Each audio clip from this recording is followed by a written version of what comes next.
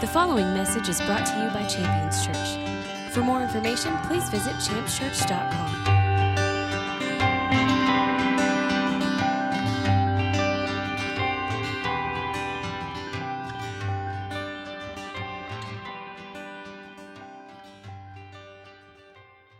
So here's what I want to do. I asked a couple of the musicians to stay up here because I'm going to need their help, okay? Do you have any game show music in you? You're thinking, the wheels are turning.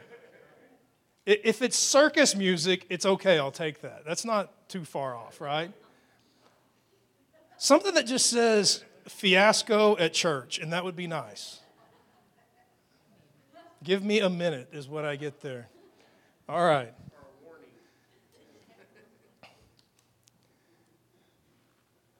Or a warning, that's true.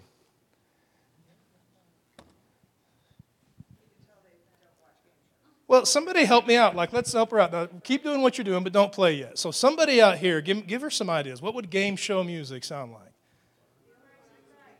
Well, yeah, I'm not asking you to I'm asking you to sing it, not tell me the game show. There we go. We've got that. Yeah, that's good. Anybody else? You got that? Hey, that's good.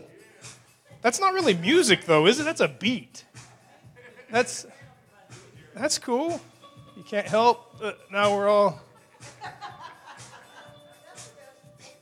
That'll work. Huh? I like it. It makes me want to say, no whammies, no whammies, no whammies, stop. Do you remember that? I loved that game, man. If I was going to be on any game, that was the one, just because those whammies. And they were nasty little creatures. You remember that? No whammies, no whammies, no whammies, stop.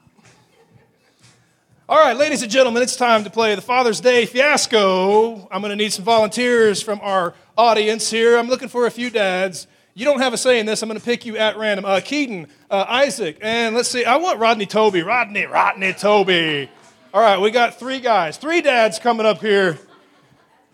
Here's where we're going to be. You can take your positions here, here, and here. You guys can just work out how you're going to be. Now, we're going to go ahead and start today's message. So for those of you who are, yeah, there you go. Yeah, don't break the table. We only have the one table. All right, so those of you who are in our studio audience, I want to encourage you to look up a scripture. Isaiah 64, verse 8. Isaiah 64, verse 8. We're going to start the message today. Isaiah 64, verse 8. We've got our contestants up here sweating it out. Are you getting nervous? What do you think we're going to do? No, it's not trivia. Here we go. You feeling good? Okay. Isaiah 64, verse 8. Here's how it reads. But now, O Lord, you are our Father. I want you to say, He's my Father.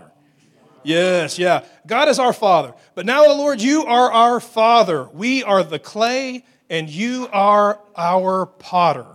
All of us are the works of your hands. God is our Father. He's like the potter, and we're like the clay. So here's what I want to do. I got a few dads up here, and I'm going to ask you to sculpt your kids. There you go. So we got the game show music going. I need a timer here because we can't spend all morning on this, right? How long does it take to sculpt a kid? What do you think? What are you feeling? We don't have that kind of time, people. Here we go. All right, timer set. We're loose around here, so let's give it a good 60 seconds. Now, while they're sculpting, consider that. Consider that passage of Scripture. Consider this, think about this. I know it's hard not to stare at them, but you can listen and stare. I have no problem with that. That God's revealed as our Father by that role. Now, God, you're our Father. We're like the clay, and you're like the potter. That shows us something about His relationship in our life. He's doing things. It's not like we've decided to get on His team, where He is the coach and we are His players. But He is shaping and molding our life in every aspect of our living. Oh, my goodness, are you done already, Rodney? You hold your daughter in the palm of your hand. Look at that. That's not bad. That's not bad. That is an airplane. Were you going for a kid? I figured he's really high energy, so. Oh, it's metaphoric. It's metaphoric here. So what do you got here, Keaton? That's not bad. That's really good, Grady. No, I think it's good, man. You only have one. You got. I'm not making. Hey, there you go. Okay, all right. Guys, I have to make them in scale. I think you did pretty good. All right. I think you did pretty good. All right, guys, give them a hand for their efforts here. And for our musicians, that was a game show beat if there ever was one. Guys, thank you for your help there. You did good, man. Thanks. I'm not very artistic either. Oh, I beg to Everybody differ. I know would tell you. I beg to differ. That looks like that worked. So I want to consider this as we acknowledge, Father's Day. By the way, happy Father's Day. That being our father is a choice that God has made.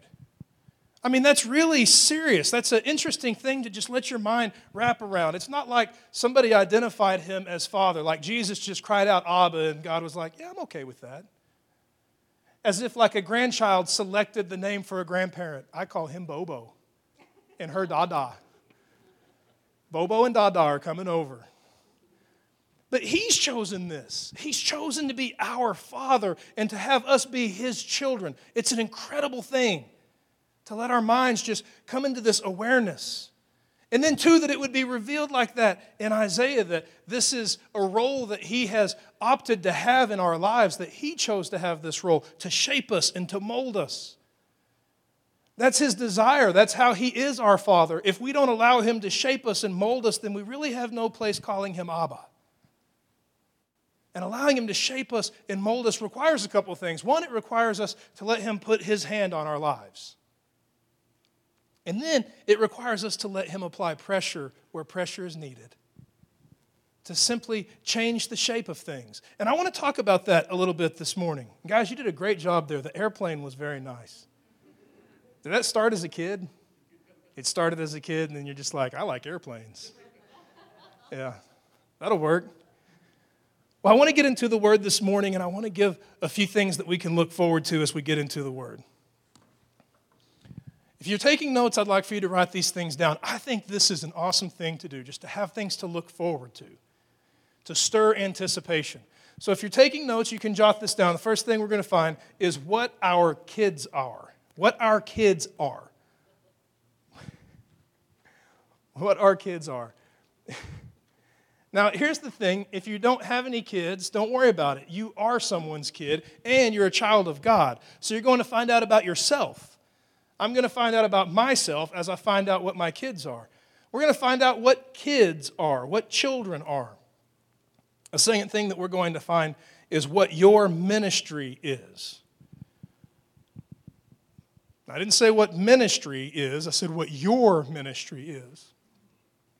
And I'll give you a little clue. It's the same as your neighbor's. It's the same as mine. It's the same as that person sitting behind you that just kicked your stuff. You all have the same ministry. We're going to find out what that is. And then a third thing that we're going to find is how to show or display God's deliverance in your life. That's important. I know that God's done great things in my life. And he's done those great things for a purpose. First and foremost, because he loves me. Like the scripture says, he's turned the curse into a blessing because he loves me. He loves me so much. He loves you so much. But he's also done these great things in our lives to reveal to the world how amazing his love and affection is, how great his power is. Not that he is showing off because he has some sort of an inferiority complex, but he loves to show you off. You're like his favorite kid. And his glory is revealed through your life. We're going to find out how to show God's deliverance. Not just enjoy it or receive the benefit of it, but let the whole world see it. Now, we know that God is our Father because of his role in our life to shape it and to mold it. And that's really what I want to talk about. But we're not going to talk about it through the potter's wheel or through clay. We're going to talk about it through some other passages of Scripture. So if you're taking notes, I'd like for you to write this one down. Psalm 127, verses 3 through 5.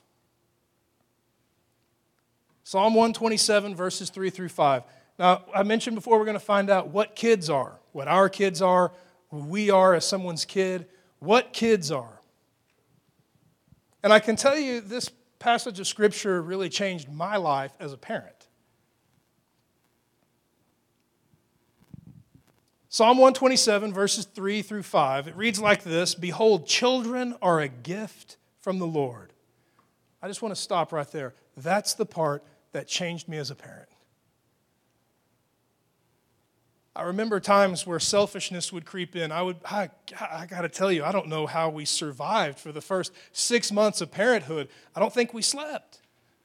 We had the 2 boys, twins, and so one would begin to cry, and you would take care of him, and you would put him down, and then you would get back in bed, and as soon as your head would hit the pillow, you'd be like, okay, this is good. And the other one. And so you're back up, and you're taking care of business, and you're doing all of these things. And then I remember this awareness, because at times my patience would be tested, my body would be tested. Every aspect of my life would be tested by what it would require me to give to see these boys grow up and be healthy and nourished.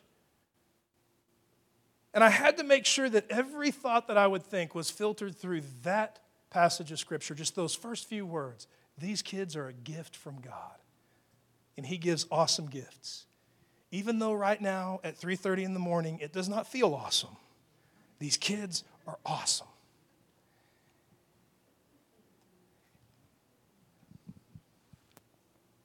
Being a parent is an amazing thing. I've seen things that I never thought I would see. I've seen bowel movements that defied physics. You know what I'm talking about. It was like, oh my gosh, how did that happen? Gravity's pulling down, not up.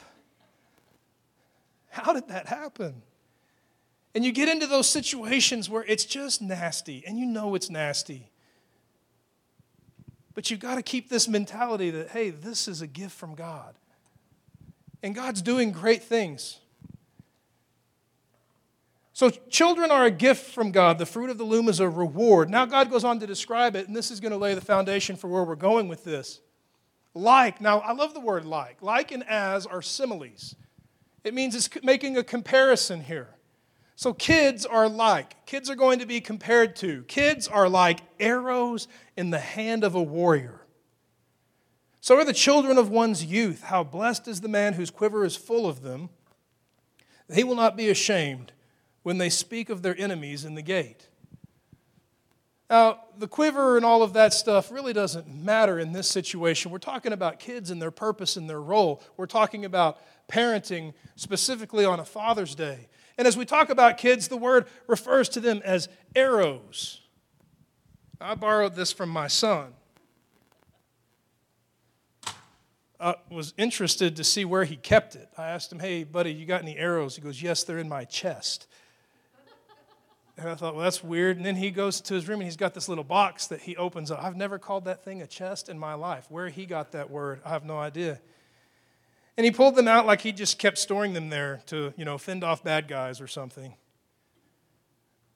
But this item right here, according to the Scripture, and you got to keep in mind we're talking about the Scripture. We're not talking about, a magazine article or something that is someone's opinion, some commentary. We're talking about inspired by the Holy Spirit Word of God, talking about your kids, talking about your life because you're somebody's kid. And it says that they're like arrows. I want to talk about arrows for a second because the more that I think about that concept, I can think about what it means to raise kids, what it means to pastor and lead and serve people, and what it means to be served and have leaders in my life. Whether they're biological parents or spiritual parents. And then once you begin to catch a revelation of that, you become aware of your heavenly Father and what He's doing. Because if my kids are like an arrow in my hands, and I'm His kid, that means I'm like an arrow in His hands. In fact, take this passage of Scripture down, if you would. Isaiah chapter 49, verses 1 and 2. It's speaking about the children of God. And when speaking about God's children, His sons and daughters, it reads like this: The Lord called me from the womb. From the body of my mother He named me. He made my mouth to be like a sharp sword, and in the shadow of His hand He concealed me, and He has made me a select arrow and He's hidden me in His quiver. That's referring to Jesus. Jesus is the Son of God. But as sons and daughters, we can apply that same passage to our lives as well. That's the power of the blood. That we've been adopted, and our spirit cries out, Abba, Father. We're not subject to slavery and fear.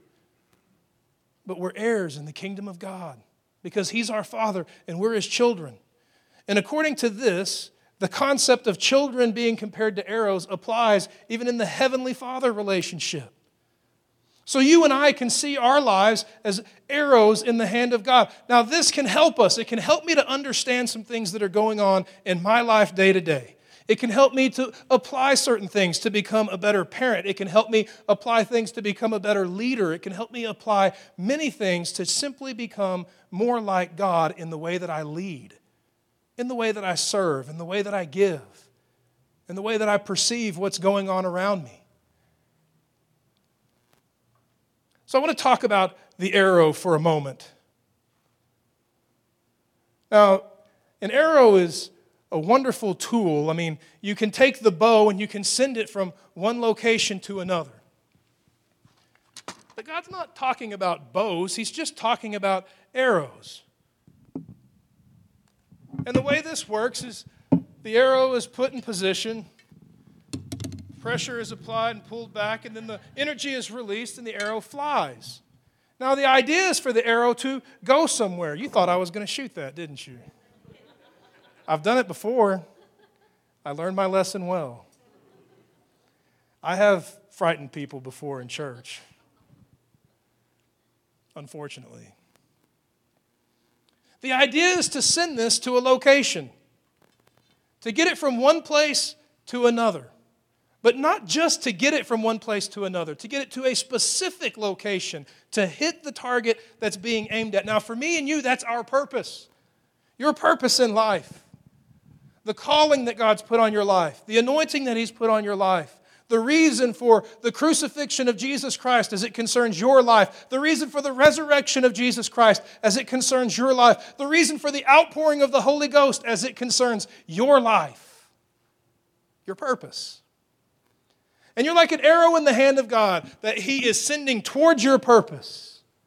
Now here's something great about archery. For somebody who is strong and steady, somebody whose vision is good, they can put this thing right on the mark. And there's no better archer than our Heavenly Father.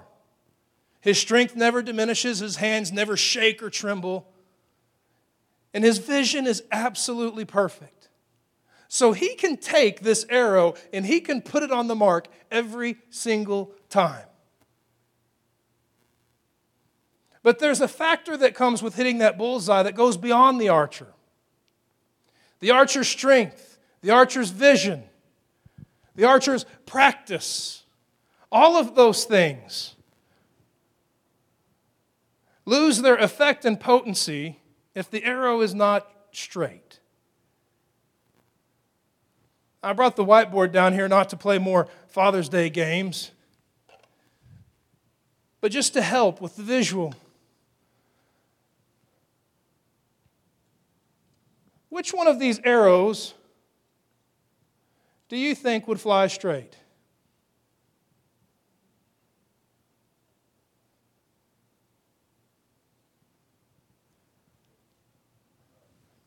The one on the top or the one on the bottom? Yeah. The one on the top is going to fly straight. It has no bend in it. The shaft of that arrow is true. Now, the one on the bottom is crooked. It's got a bow in it. So as soon as it leaves the archer's hand, it's going to veer off to the side that it leans toward. And it might not be that big of a bow or that great of a bend. It can be ever so slight. But the further away from the archer and the more ground it covers on the way to its purpose, the further off it's going to get. And though that bend could just be slight, by the time it reaches its destination, it could be a great distance from where it was intended to hit. This is me and this is you. We're arrows in the hands of God. I look at my sons, my children, and I realize that they're arrows in my hands, that they have a purpose. Oh, it's important for me. At this point in my life, I really don't live for myself anymore. I live for them. They've now become my purpose. My purpose is finding their purpose and helping them achieve it. And I look at them and I realize they're arrows in my hand. And I can work on being strong. And I can work on having vision. And I can work on my timing and my release to send them straight to the mark. But if I only work on all of that, we could still miss. I need to work on the arrow itself.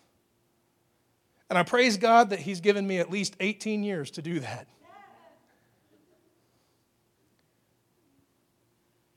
Because though those little arrows are super cute and say some funny stuff, they got some spots that are crooked. Just like me and just like you. But then I praise God for the ministry that He's given us, right? I told you we're going to find out what your ministry is, what my ministry is, what our ministry is. Take this down for your notes. I think this is important for us to catch.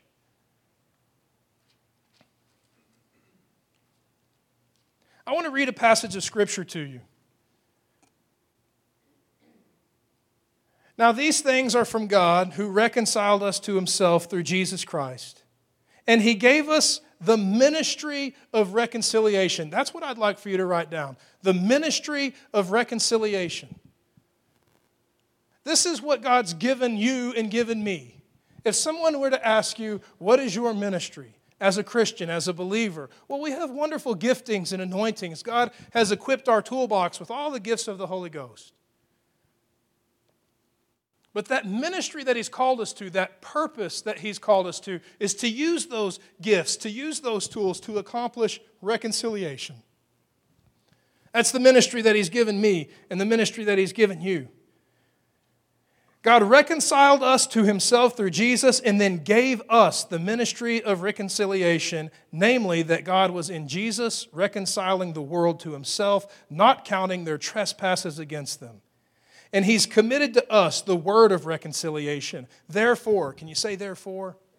Now, see, this is important that we catch that. Therefore now, we, that's me and you, are ambassadors for Christ. That means we represent the kingdom of God. Everything that God did in us, now He sent us to go do. It's the reason why Jesus would say, hey, go and freely give as it was freely given to you. That reconciliation that you know from God, now go and provide that for others. Now, I love that passage of Scripture, but unless we know what reconciliation is, it's absolutely meaningless. It just becomes a piece of trivia, where if somebody were to ask, hey, what ministry has God given you, you can say reconciliation. And I remember my sons, when they were going to school, they would come home and they would have things memorized. But because they had it memorized didn't mean they knew it or understood it. Kind of like when we all learned the alphabet, right? A, B, C, D, E, F, G. We knew a song. We couldn't read, but we knew a song. It was a cadence. It was just memorization. So for us to come to an awareness that we have the ministry of reconciliation, I want us to go past memorization, where it becomes more than just a piece of trivia locked away in our minds, but I want us to understand what reconciliation is so that we can function and operate in it, so that we can know it when we see it. If you look up the origin of the word, reconciliation, it comes from two parts. Those first letters, R-E, re, like be kind, rewind, right? Re. That word re, or that portion of a word, it just means to make again. If something's happening again, what does that mean to you? It's happened before. It can't happen again unless it's happened before. If it hasn't happened before, then it's just happening. So we need to understand something about reconciliation. There's something here that has been before. And we can understand the power of this ministry that God's given us by going all the way back to Genesis, to see a relationship with God that's one of fellowship, one of provision, one of purpose. When you look at the relationship between God and Adam before the fall, you see a perfect father-son relationship. You see perfect provision made. You see releasing instead of competing. God didn't compete with Adam. He released him. He made all of creation. He said, hey, you take it now. You take it. I trust you. You're capable. Take it. Name them all. Give them good names. I think that Adam got tired naming the animals, you know. That's a big job, right? Because you think about how creative they started. You're thinking about that, right? Like, imagine this huge beast coming before you and you're called to name it, and you look at it and you see its giant ears and its trunk and its huge legs, and you just say, that is an elephant. You probably look around at the other animals like, that was good, right? Elephant. Then the giraffe comes, you know, and he didn't call it a long neck thing. He looks at it and looks it up and down. He's like, you guys ready for this one? Giraffe. A giraffe. And then I think the day gets long, you know, and by the end of the day, he's like, well, that's a bird and it's blue. It's a bluebird. Yeah. But you see this perfect father-son relationship. There's no fear of punishment, but there's just love and affection and purpose revealed and purpose walked in. That's the that we're getting back to. That's the again. And not just the way it was, but so much more in Jesus. So as we look at reconciliation, it means again, meaning it had to happen before to be again. So again. And then that consideration part, that part of the word, means to make consistent. To make consistent. So if I go back to our whiteboard here with these arrows, the shaft of these arrows, which one of them would you say is consistent? The straight one has no turns, no bends. It's absolutely consistent from point A to point B. No variation whatsoever. But the one that's crooked, the one that bends, the one that is twisted, that one is inconsistent. It comes to a point and then it turns. And it comes to a point and it turns back. And then it veers. But God's bringing us to a place again where we have consistency with Him. Consistency with Him in our father-son relationship. I'm raising my sons to be consistent men, to have convictions in their life that don't change with every temptation. Well, I believe this, but I really believe that. Well, I believe in this, but she's pretty good looking. Well, I believe in this, but that sure seems like fun. Oh, I believe in that, but everybody else is over there. I want them to be consistent from point A to point B without twist or turn, without slight or bend. And that means working on the arrow. I think it's important for the archer to be a good shot. But it becomes difficult to stay a good shot with a corrupted arrow. By definition, reconciliation reads like this. If you were to pull out the most holy book of Webster's, you would find out reconciliation is defined as the restoration of friendly relations or the action of making something compatible or to make compatible. Through Jesus Christ, God made us compatible with Him. Through the work of Jesus, God reconciled me and you back to Himself. We can get so hung up on belonging to Jesus that we can miss that Jesus Himself is the means to an end. God, through Jesus, is reconciling you back to Him. God, through Jesus, is reconciling me back to Him so that I can call Him Father, so that I can be His Son, so that He can straighten my life. So that He can put His hand on every bend and apply the proper amount of heat and pressure to straighten it out.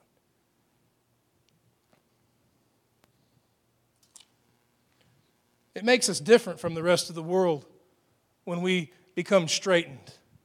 The more that God works on us as the arrows that He sends toward our purpose and our destiny, we stand out from the world. I'd like for you to take down a passage of Scripture. You can write down the point of this if you like. It reads like this: prove yourself blameless and innocent children of God, above reproach in the midst of a crooked and perverse generation, among whom you appear as lights in the world, holding fast to the word of life. Here's the point, if you want to write it down. We look different than the rest of this world when we're functioning and operating as the children of God. The rest of the world is described as a crooked and perverse generation. Perverse just means crooked, twisted.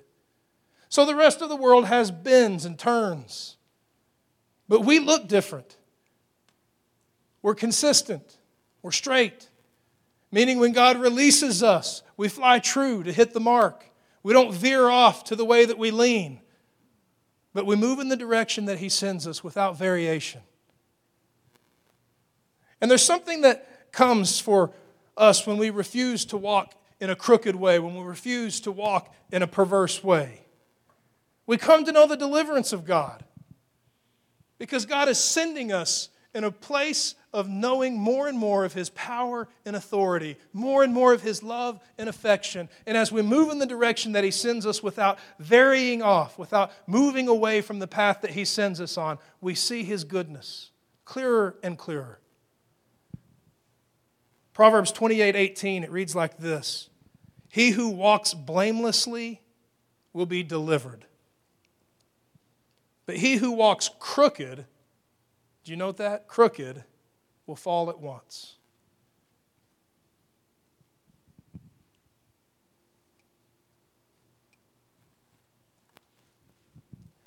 As a parent, I've begun to apply this understanding into the lives of my sons, and I begin to see more and more how God is doing something in my life.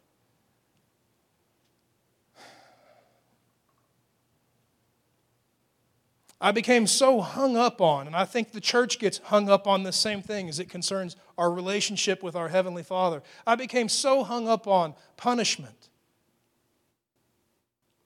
that I didn't see throughout the Scripture the need for discipline.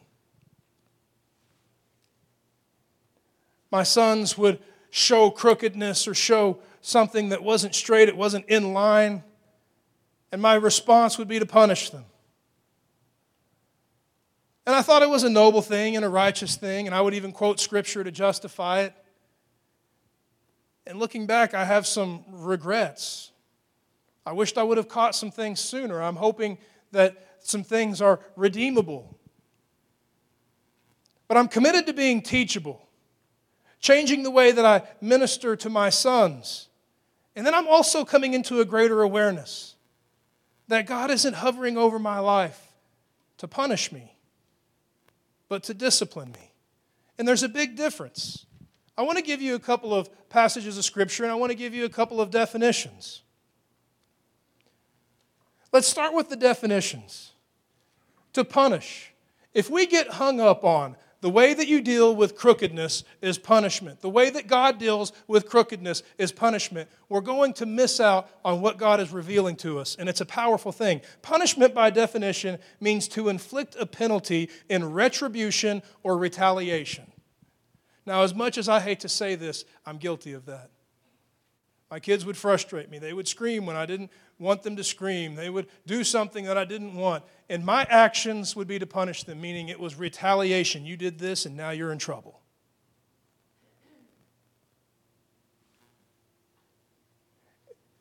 The sad thing is that was my perspective of God.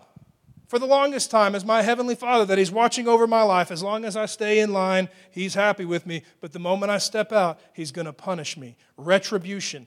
Payback time, buddy. That's really what retribution means, to pay back. Now, the problem with this is that's actually impossible for God. Punishment was taken out of the way on Jesus Christ. He took the full punishment for all sin.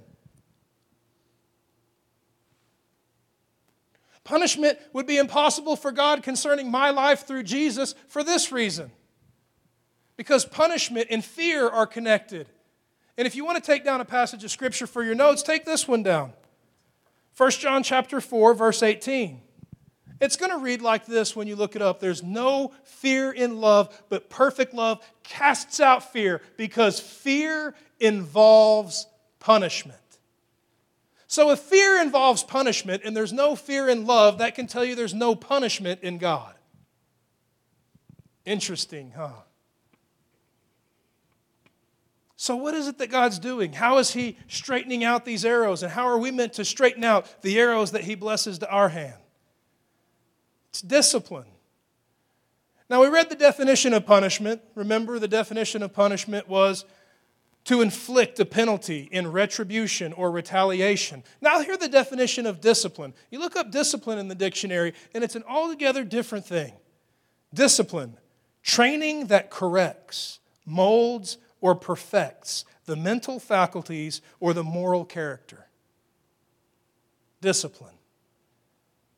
And I see now throughout the Scripture that that's what God's doing in my life. Just like we read earlier before we played our Father's Day fiasco with the Play-Doh, that God is molding us. That word is used in the definition of discipline. Molding the character. Molding. And this great work that He's doing as He's molding us is working out all of those things that are crooked so that we can fly straight. Here's where I went wrong for a long time as it concerned my kids, and I'm glad that I'm not on this path today. And here's where I went wrong as it concerned my relationship with God. Because there were things in my life that I knew were crooked, and I would constantly be asking Him to take them out of my life. But for some reason, they stayed. Can any of you relate to that? Something you've wanted gone. God, take this away. I don't want it. I hate it. It's nasty. I don't like it. Take it away. Take it away. But yet it's still there. To the point where you're asking yourself, does He not hear me? Does He just not care? Am I doing something wrong? But as it concerned my kids, I would see these things in them, and through punishment, retribution, retaliation, even in my verbiage. Have you ever said, hey, cut it out? Yeah, I said that. Hey, cut it out. That was my solution through punishment. Well, if we can't have that curve there, we're going to cut it out. Slowly. We're going to cut it out. And then when you cut that out, you're just left with something a little shorter. The problem with something a little shorter, something that's been cut down all of its life, is it doesn't have any power. You can't put any energy behind it. You're shooting like this instead of like this. It can't go very far because it's been cut down all of its life. And I look at my sons and I think, God, forgive me for ever cutting them down. Now I see the things that are crooked in their life aren't meant to be cut out. They're meant to be molded. They're meant to be straightened. Now, sometimes we refuse to do that out of laziness because that takes time and consistency. And it's easier just to cut it out. But God's called us and anointed us with the ministry of reconciliation to see the perversity, the crookedness in the arrow, and with time and consistent pressure, boundaries and rules, work it out until it's absolute straight. That's what being a father is. And He's revealing that to us. That's what He's doing in us. You know, God's never cut me down. Never. He's never chewed me out. He's never made me feel inferior or small. His conviction has lifted me up to a place of growth and maturity, not shamed me to a place of inferiority and impotence. He's not cutting me down, but He is molding me and straightening me out. And I remember when my sons were younger, one of them was doing something he was not supposed to do.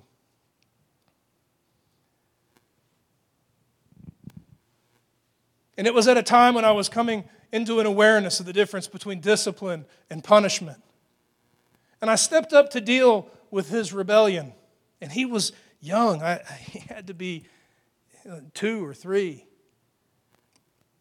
And as I walked up to him, he knew that he was doing something wrong, and he knew that he wasn't going to be allowed to continue to do that.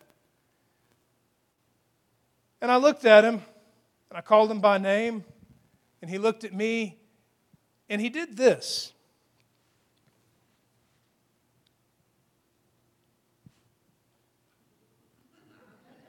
Did you see that? It's subtle. I'm going to do it again. You ready?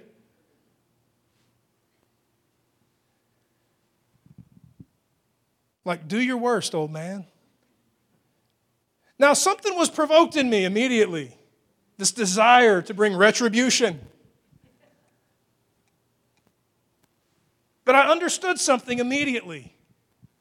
That is the greatest and most terrible thing I've ever seen in my life. Unredeemed, that ends up in prison. But redeemed, that brings down Goliath. Unredeemed, that's nothing but trouble, heartache, sorrow, poverty, loss. But redeemed, that expands the kingdom of God in the face of all evil and darkness. And it is not my job as a father to cut that out. It's my job to mold that and straighten it out. So I look for a vocabulary change now. Instead of, hey, cut that out, say straighten out. Straighten out. We're going to straighten that out. Because those qualities that are in our sons, our daughters, those qualities that are in us that are unredeemed can bring pain and heartache. But those qualities are part of our creation, our making by a masterful Creator. And He's redeeming those qualities. He's straightening them out because they have a wonderful, dynamic purpose in the kingdom of God. But as Christians, I believe leaders have been so overwhelmed, maybe even lazy at times, where we just cut stuff out, and then you end up with a bunch of cut-down Christians that don't have any power. They can't go anywhere. They can't do anything. You can't send them more than a few feet. They're no good to cover any distance to get to their purpose. But if we can stop cutting people down and begin to focus on reconciling the curves and the bends, if we can begin to reject punishment as a solution and embrace discipline as a solution, we can see the world's most powerful generation rise up. A generation of young men and women who haven't been cut down all of their lives so that when they get out into the world, they're so insecure that they're prone to compromise. But we can raise up men and women that are so strong and so stable that they can stand in the face of temptation, that they can stand in the face of peer pressure and hold their ground and know that they're loved. Discipline. Disciplines throughout the Scripture. I'll give you a few verses concerning discipline as we close here.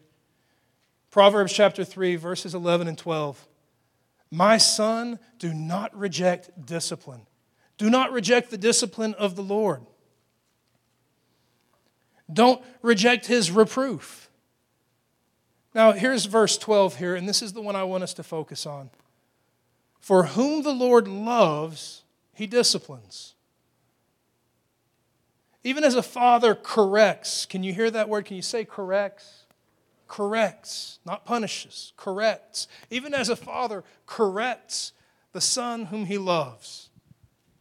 This is how God reveals His love for you. This is how God reveals His love for me. The introduction of discipline to work out all of those crooked areas. Not to cut them out, but to work them out, to straighten them out. It takes time, it takes pressure, it takes focus.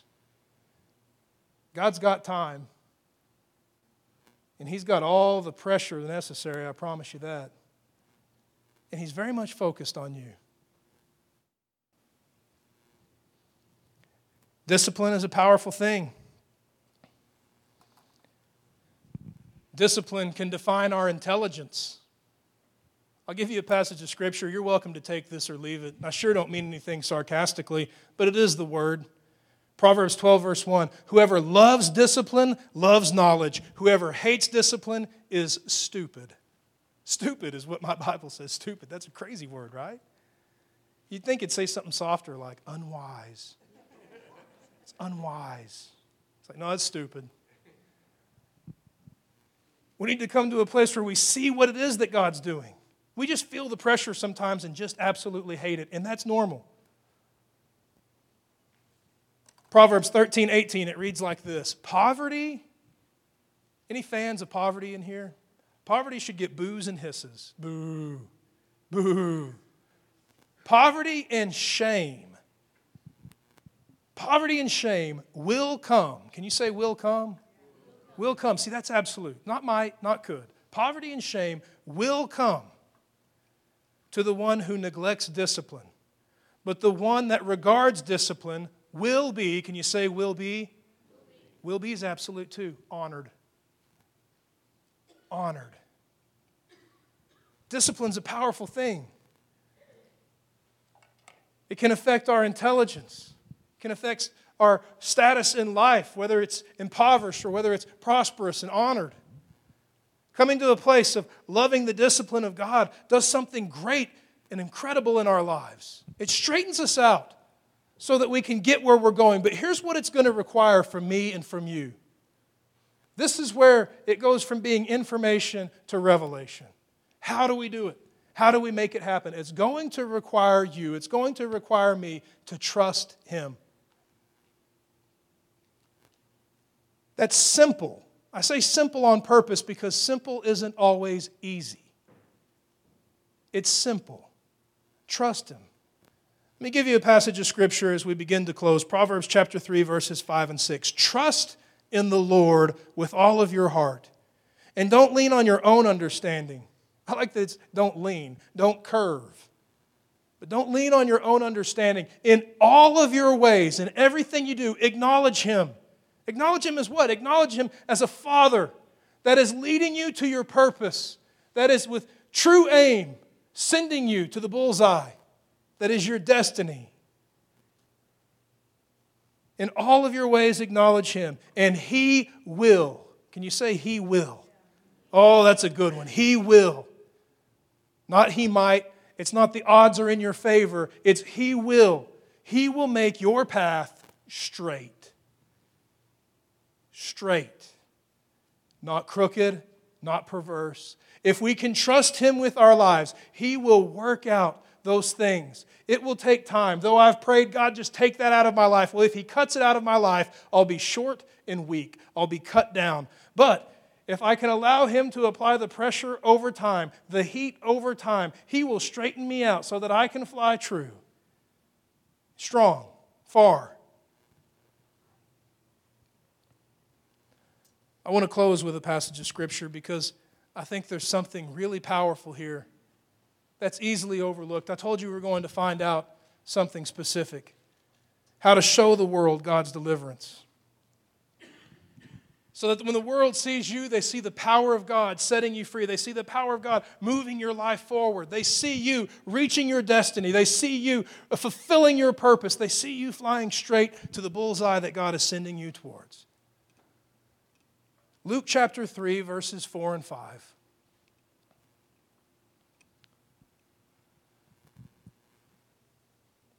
Luke chapter 3, verses 4 and 5 is a quote from the Old Testament, revealing the work and the labor of John the Baptist before Jesus the Messiah.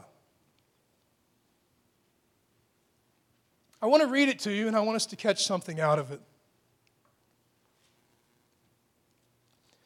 It reads like this: Make ready the way of the Lord. Make His path straight. Every valley be filled, every mountain and hill be brought low.